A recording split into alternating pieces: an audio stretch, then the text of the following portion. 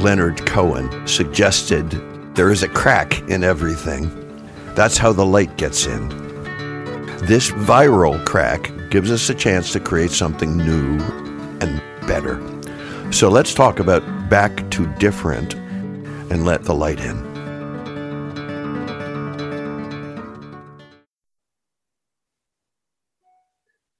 About a month ago, because today is October the 6th, about a month ago, Hope and I were at the beach, and we went. They have a little teeny pool up on the roof, and we went up on the roof, and there were two people already in the pool, and they were splashing around and obviously having fun, and we hit it off just like that, and we just had the greatest conversation up there.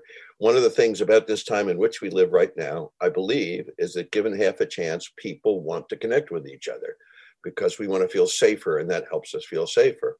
But during the course of the conversation, they said, "Oh, we've got this friend named Bill Bray. You got to meet him.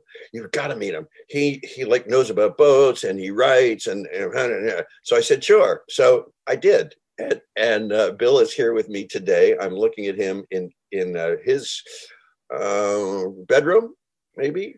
Upstairs office, yeah. It has a bed in it as well.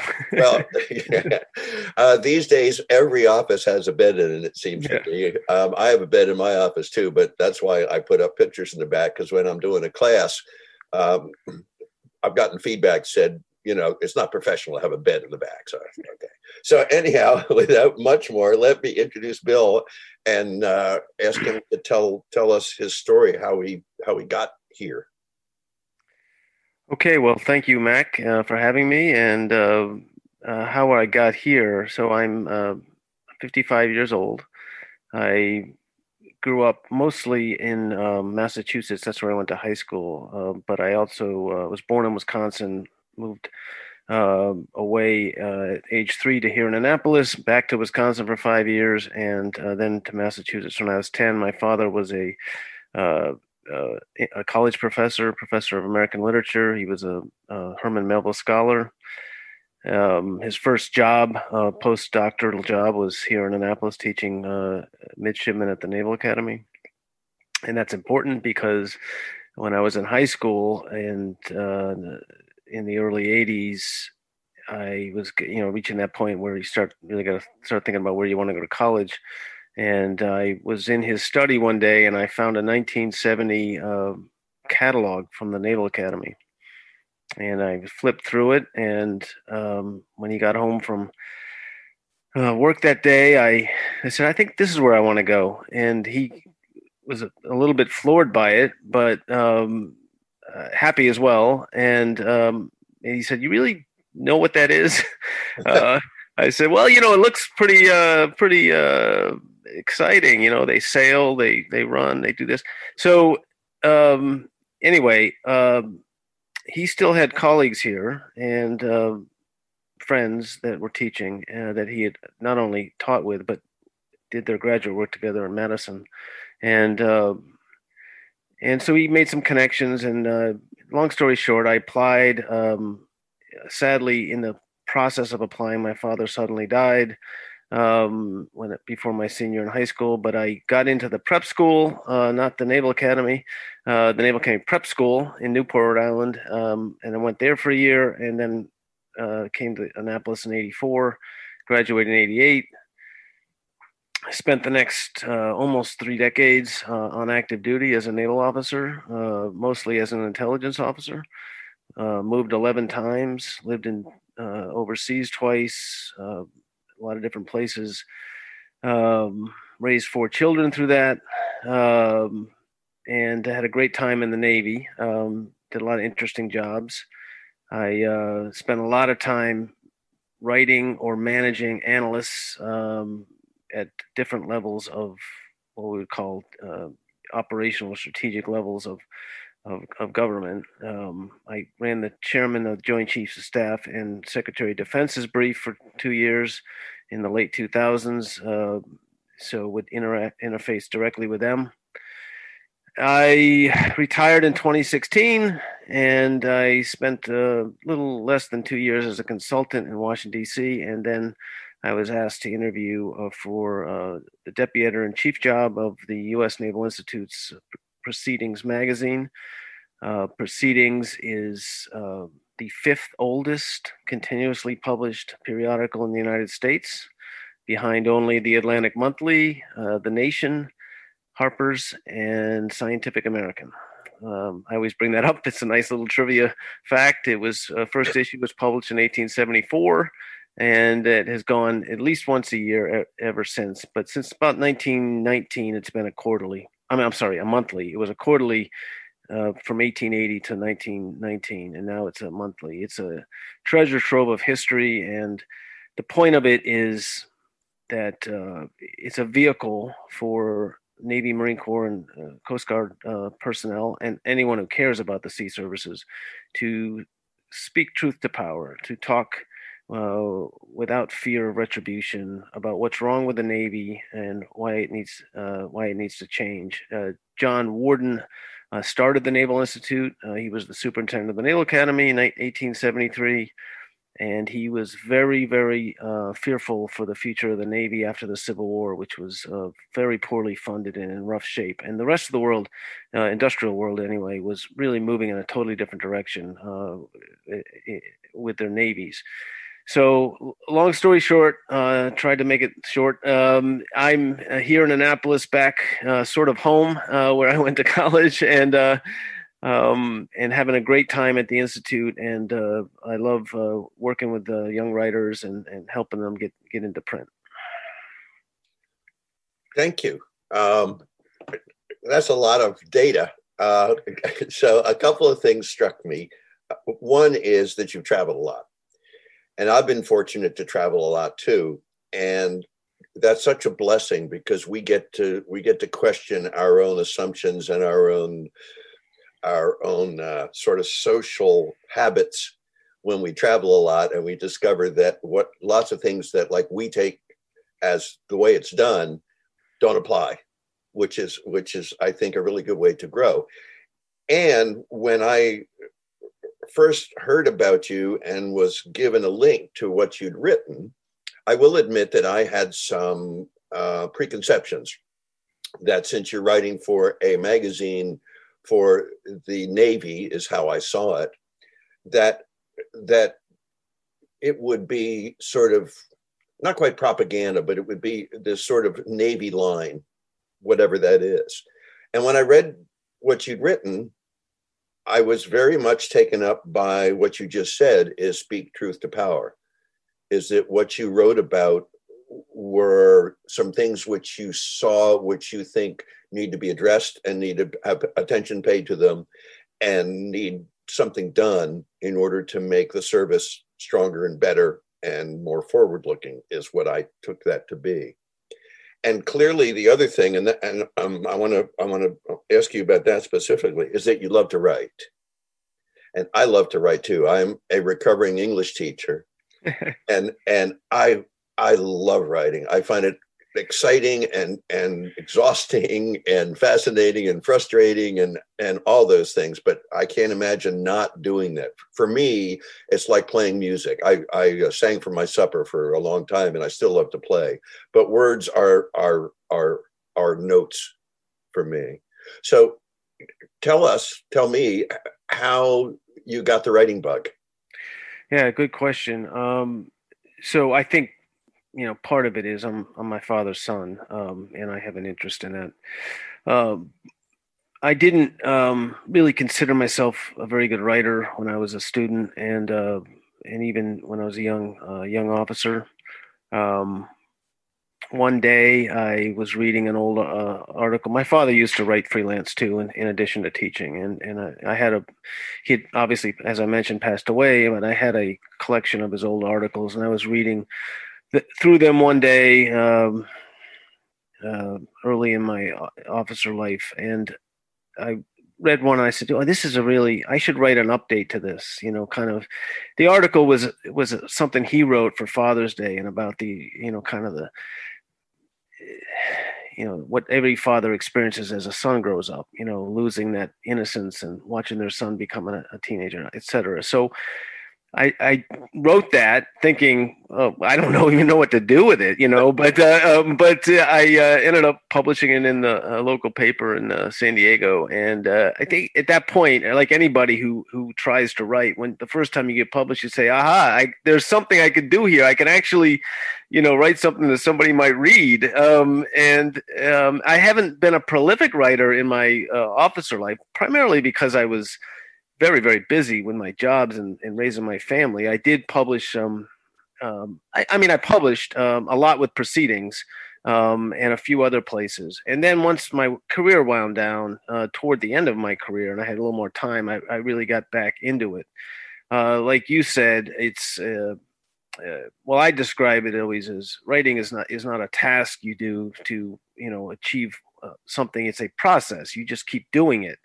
And keep working at it, and the revisions. And when I work with authors, I think some of them are a little shocked at the amount of editing and revision that has to go into getting a good essay into print. And you need to come to terms with that as a writer. All writers should understand that it's a process, and they should actually seek good editors. I mean, some of the best writers in American history had good editors. Yeah. My partner Beth, who I mentioned earlier, who also was my editor. The first thing I sent her early on in our relationship to look at was the introduction to my book, and I thought, oh boy, oh boy, oh boy. And she wrote back after a couple of weeks, "This is the worst crap I've ever read. Nobody can understand it, not even you." So I thought, I guess I still have some work to do, and you're right, I did, and I didn't realize that part of this process, as you said, includes going back, and includes going back, and includes going back. And she used to say to me, although this is not about drinking, she would say, "Write drunk, edit sober." Yeah, I mean, that's a good way to put it. I think Hemingway had a similar sentiment he expressed once about writing with passion and then letting it cool, and then going back. And I always point to Hemingway, and I'm a bit of a geek as far as not just reading these great writers, but also reading how they did it, and biographies. I mean, Hemingway, with all his superstardom and all the other aspects of his life that people know well, or many people know well, he was a very hard worker when it came to writing. And in 2012, Scribner's brought out a new edition of Farewell to Arms, and in the back, if anyone's interested, they get that version. In the back, they have I think it was 47 different endings he wrote to that book. And you can see the scratch outs and that was just the final paragraph before he was happy with the end. And when I started teaching in the early 70s, a long time ago, one of my favorite books was a book by a guy named John Ciardi, Ciardi. It was called "How Does a Poem Mean?" And in the book, he talked about the craft of writing, and he said it is the pleasure of taking pains. Yeah, that's a good way to put it. I mean, it's work, it's hard, and you have to be. It is. You have to be humble about it. I mean, you have to look. I mean, you write things you think are great, and then a week later you read it, and you're like, oh God. Well, one of the tricks I learned is that prior to putting anything up, because I post maybe 15 pieces a month in various places, is I read it aloud. And if it sounds good, I'm there. And if it doesn't grab me by the sound, by the tonality of it, it ain't there yet. Yeah. So let me ask you a question from where you sit, because I didn't serve. So though our backgrounds have some confluence, they also have some significant differences. From your place as part of the staff of this publication and with your experience in the Navy, what do you see as I guess movement in your world towards a better coming out of this transition, of this pandemic, of this upheaval? However, what do you see about movement towards maybe coming out saner, healthier, different practices, looking at how we operate and improving that? Yeah, well, we've published several pieces on how the pandemic has affected the Navy readiness, and the Navy's in a business that can't just be turned off for 2 years and not done. Of course, many people are aware of the outbreak and the unfortunate development with the aircraft carrier Theodore Roosevelt and the commanding officer being removed. So we published on that and several other. In fact, I have one I've got to get out here in the next couple of weeks about lessons learned essentially from the pandemic and how we move forward. So I would say that the Navy is populated by extremely talented men and women from across the nation. They're resilient. They know how to adapt, and when you're in the service, good leadership is always about making making lemons out of lemonade. Finding a way to get the mission done and learning from it and taking the good out of it. So that spirit lives in the Navy and the Marine Corps and the Coast Guard. So I think they'll come out of it good. There'll be some things that will change after that. I think, too, and I know talking with some of the folks in Navy medicine, that this idea of a pandemic, we think about it as it's a once in 100-year thing. And so once we're through this, everyone can just relax. And, 3 generations down the road, we'll have to deal with the next one. That may not be the case. We may have to think about, there's something else coming more sooner than that, and so we should develop institutional knowledge on how to deal with it. You can deal with these things, but you have to understand how to mitigate the risk. If you could, and I don't want to put you at risk here, but if you could, given the structure and the protocols and the traditions of the armed forces and the Navy in particular, and I mean no disrespect, excuse me, if you could have some leverage and power to make some change in that habit, what would you like to see sort of left behind or sought after as new structural or communication channels to make the Navy better able to deal with whatever comes down the pike next, which we cannot predict, right? Yeah. I don't really know how to answer that question. I mean, the Navy's, is dealing with many challenges, just like everyone. Starting with what kind of fleet can we afford and what kind of fleet should we build for the future. Very, very serious, difficult discussions going on at the highest level of government. Shipbuilding has gotten extremely expensive, and we are now, behind China as far as sheer ship numbers. So the trend line is not looking good from that standpoint. I don't think Americans in general have woken up to the fact that the United States will not have the biggest and best Navy in 15, 20 years, perhaps. I mean, I say best in a qualitative sense. We still can be the best in the world in many aspects. But China in particular will be right there with us and certainly can build more ships than we can. Not that we are willing to, I should say, not that we can build more, but what the public and our Congress can afford and pay for and is willing to do, given all the other requirements that it has to fund. So that hasn't happened since the Second World War, since before the Second World War. Uh, so those are big challenges for the Navy. I think um, I mean, I don't really know how to answer the question about what I would change. I think the young men and women are very talented that we bring in.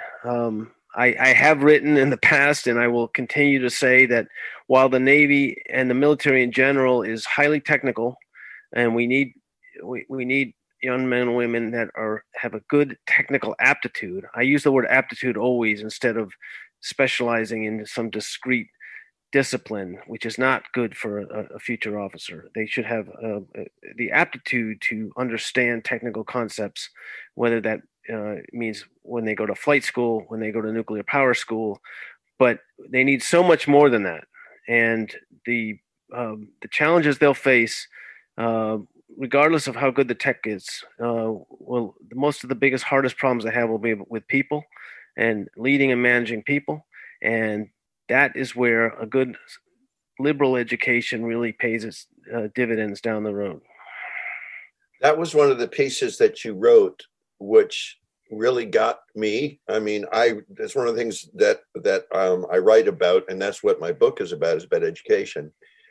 Excuse me, is that I think as you just said, and I'm trying not to put words in your mouth, but I think what I heard you say was that we're going to need a generation or generations to be able to not just think technically, but to think from a perspective of leadership and critical thinking, and every question cannot be answered with a formula. Yeah, and knowing when it can and when it can't. And some things can be measured and some things can. I think Einstein said something along that line of and knowing what can and can't is important. I mean, I have been in environments with very technically gifted officers, leaders, and you could tell that they struggled when you couldn't break this concept down into some quantifiable method that they could get an answer to. And sometimes you can't do that. You got to know when you can't do that. And I think if I could pitch my alma mater, the Naval Academy, I think does a very good job with this, better than when I was there. When I was there in the 80s, it was still, I think, too tilted towards the technical STEM side. And that was largely for the influence of Admiral Hyman Rickover's long shadow. So that is come back a little bit with understanding that you need a good technical education as well, a good science and technology education to be prepared to lead in this highly technical business. But that's I think too, Mac, that the larger academy has, as I wrote in that article, and that article was written I think 5 years ago, so has also kind of figured out that the general education, the liberal education, has a value all its own that needs to be protected, because the creativity and the thinking are generally people that have a broader sort of perspective on things. I used to talk with the dean at the Naval War College, and he, at his previous life, he was one of his previous jobs was he was the dean of Dartmouth's School of Engineering. Thayer School, I think, is theirs. One of the oldest, if not the oldest, engineering school in America. And Dartmouth their engineering school gives a Bachelor of Arts. Fabulous. And it's they sort of pioneered this STEAM idea, science, technology, engineering, arts. And he told me that he was once asked in an interview for why would a young man or woman go to Dartmouth instead of MIT if they got into both? And he said, because the MIT grad will work for the Dartmouth grad one day. It's a great line. Well, I'm a student of history. I certainly don't have the depth and breadth of your knowledge, especially about the history of the Navy, but the Navy has faced huge shifts in perspective during the Revolutionary War, during the War of 1812, again during the Civil War, the move from the battleship to the aircraft carrier, right around World War II, and all the lessons learned from that, and has always found the breadth of thinking to challenge the current habit and find the courage to say, yes, that's worked in the past. That doesn't mean it'll work next year. Yes, that's a great point. And so the Navy's gone through what I would call these eras of evolution, eras of innovation is a better word. And the innovators, not generally not popular at first, a little bit of rebels, a little bit of radicals. We called them in the early 1900s, the Naval Institute, we called them the insurgents. These are the men that said, we are not as good as we think we are. And we have got to change. We published a book 2 years ago by historian Trent Hone called Learning War, about the Navy from 1880 to the 1940 timeframe and how it evolved. And that was ultimately the Navy that went and won World War II. It's a fantastic book. And there's a whole science and technical side of that is very, very important. And the Navy's had some leading thinkers in the science and technology. I mean, going back to the 1800s. So that is a very important component, but there's also this bigger thinking, innovative mind, if I could say, that is critical, that can imagine what a future conflict would look like. That's the hardest thing to do. And that's what people today are trying to do. If, God forbid, we end up in a real naval war, which we haven't had since 1945, in the future, how is that going to play out? And what sort of concepts and operational art of thinking do we need to be doing and practicing to be ready for that? I would absolutely concur from my civilian perspective and as a student of history. And back to what you said about STEAM, because I've been fighting that battle on my own front for a long time, is that when we delve into the arts, when we use that part of our brain too, I think we are much better prepared to be an insurgent, to think not just in terms of numbers and vectors, which are just fine. I was a math major at one point, and those are all great, but also to let all that go long enough to say, I've got an idea, or how about this? Yeah. Or I think we aren't thinking about Let's remember what happened in 1941 when we weren't right. I mean, we can ask those questions, and I think that we, and by that I mean you and I too, are more likely to ask those questions if we have that exposure to Plato and Shakespeare and music and all those other things which get different parts of our brain built, right? Oh, absolutely. And I think it's also very instructive to know that there are people who have thought about these things before.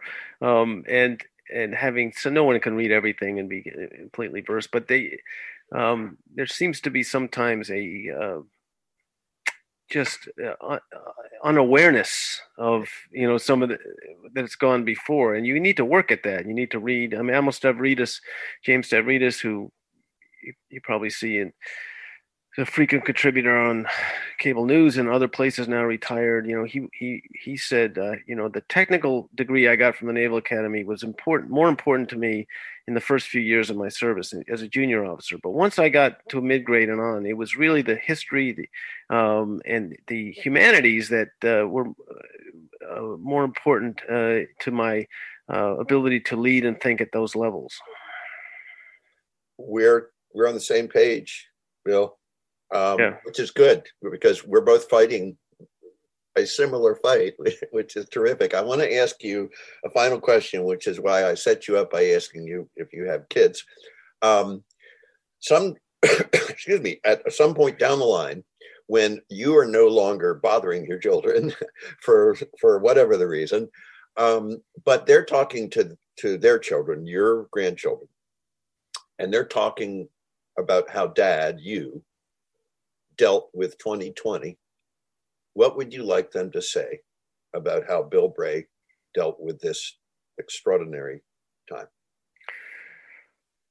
Well, I hope they would say I handled it with caution and optimism. In fact, I had this discussion with my oldest a couple of weeks ago, and she's a young mother, trying to understand the world from her perspective right now.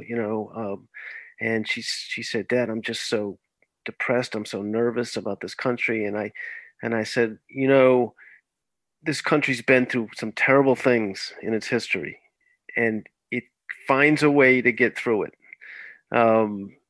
So have hope. And I think that's fine. I don't think it's fine to be Pollyannish and naive about the threats we face and act with reckless abandon or anything. I think, but I do believe that we shouldn't despair. I hope they would say that he was wise, but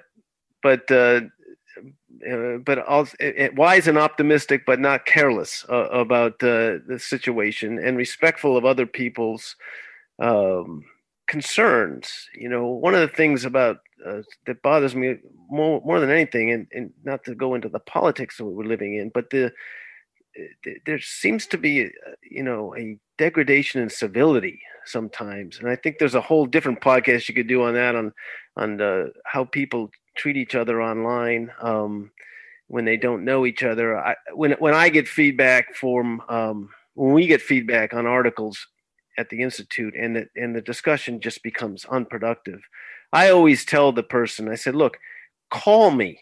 Here's my phone number. Let's talk on the phone," because you cannot connect with someone on a person-to-person level unless you talk to them in person. Yeah. And when people talk to each other in person, they're generally polite. They might disagree, but they generally are polite. Not everybody, but I mean, but when you have this separation, where you have this, there's a term for it, I'm sure, but this in the world of psychology, when you're on an online platform and you're under probably a pseudonym, and you don't have this inhibition, the inhibition fall away, and you can be a jerk to people. Everybody's an idiot. I'm not an idiot, and so I am hopeful. I think that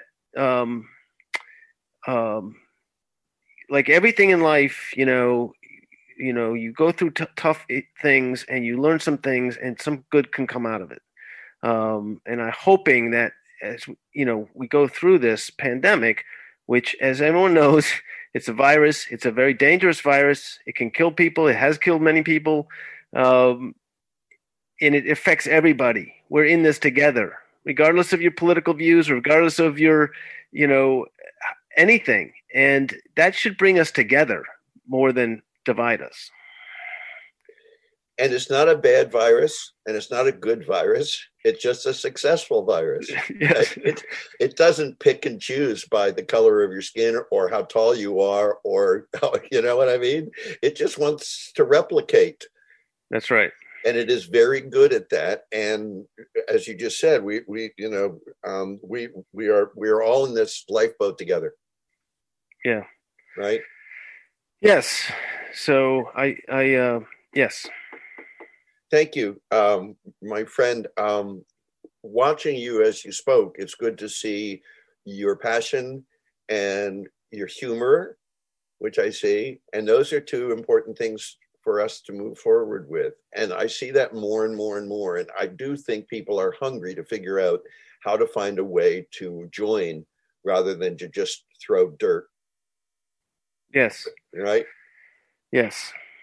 All right, I'm going to get on with whatever happens next in my day. I will read, it's called Learning War. Yes. I will read that. And can I subscribe to your publication? Oh, absolutely. No, I'm a civilian. usni.org. I'm writing that down. usni.org. Yep, And you can go on there. There's different levels of membership. If you want the print magazine, it's a certain amount. If you want the just digital, it's less. And of course, being a member also gives you discounts to our books. Cool. So we put about a little over 100 books out a year. And we did The Hunt for Red October. That was our That's right. First foray into fiction, 1984. And it did okay. It did okay. It did okay. And finally, you have my email. Would you send me your mailing address? Because I want to send you a copy of my book. Oh, sure. Cool? Yes. Good. Thanks, Mac. My pleasure. And I will send you information about when the podcast is going to be live, as we say.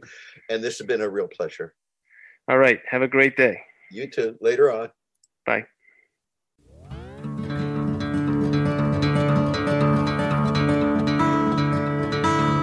Thanks for giving us a listen.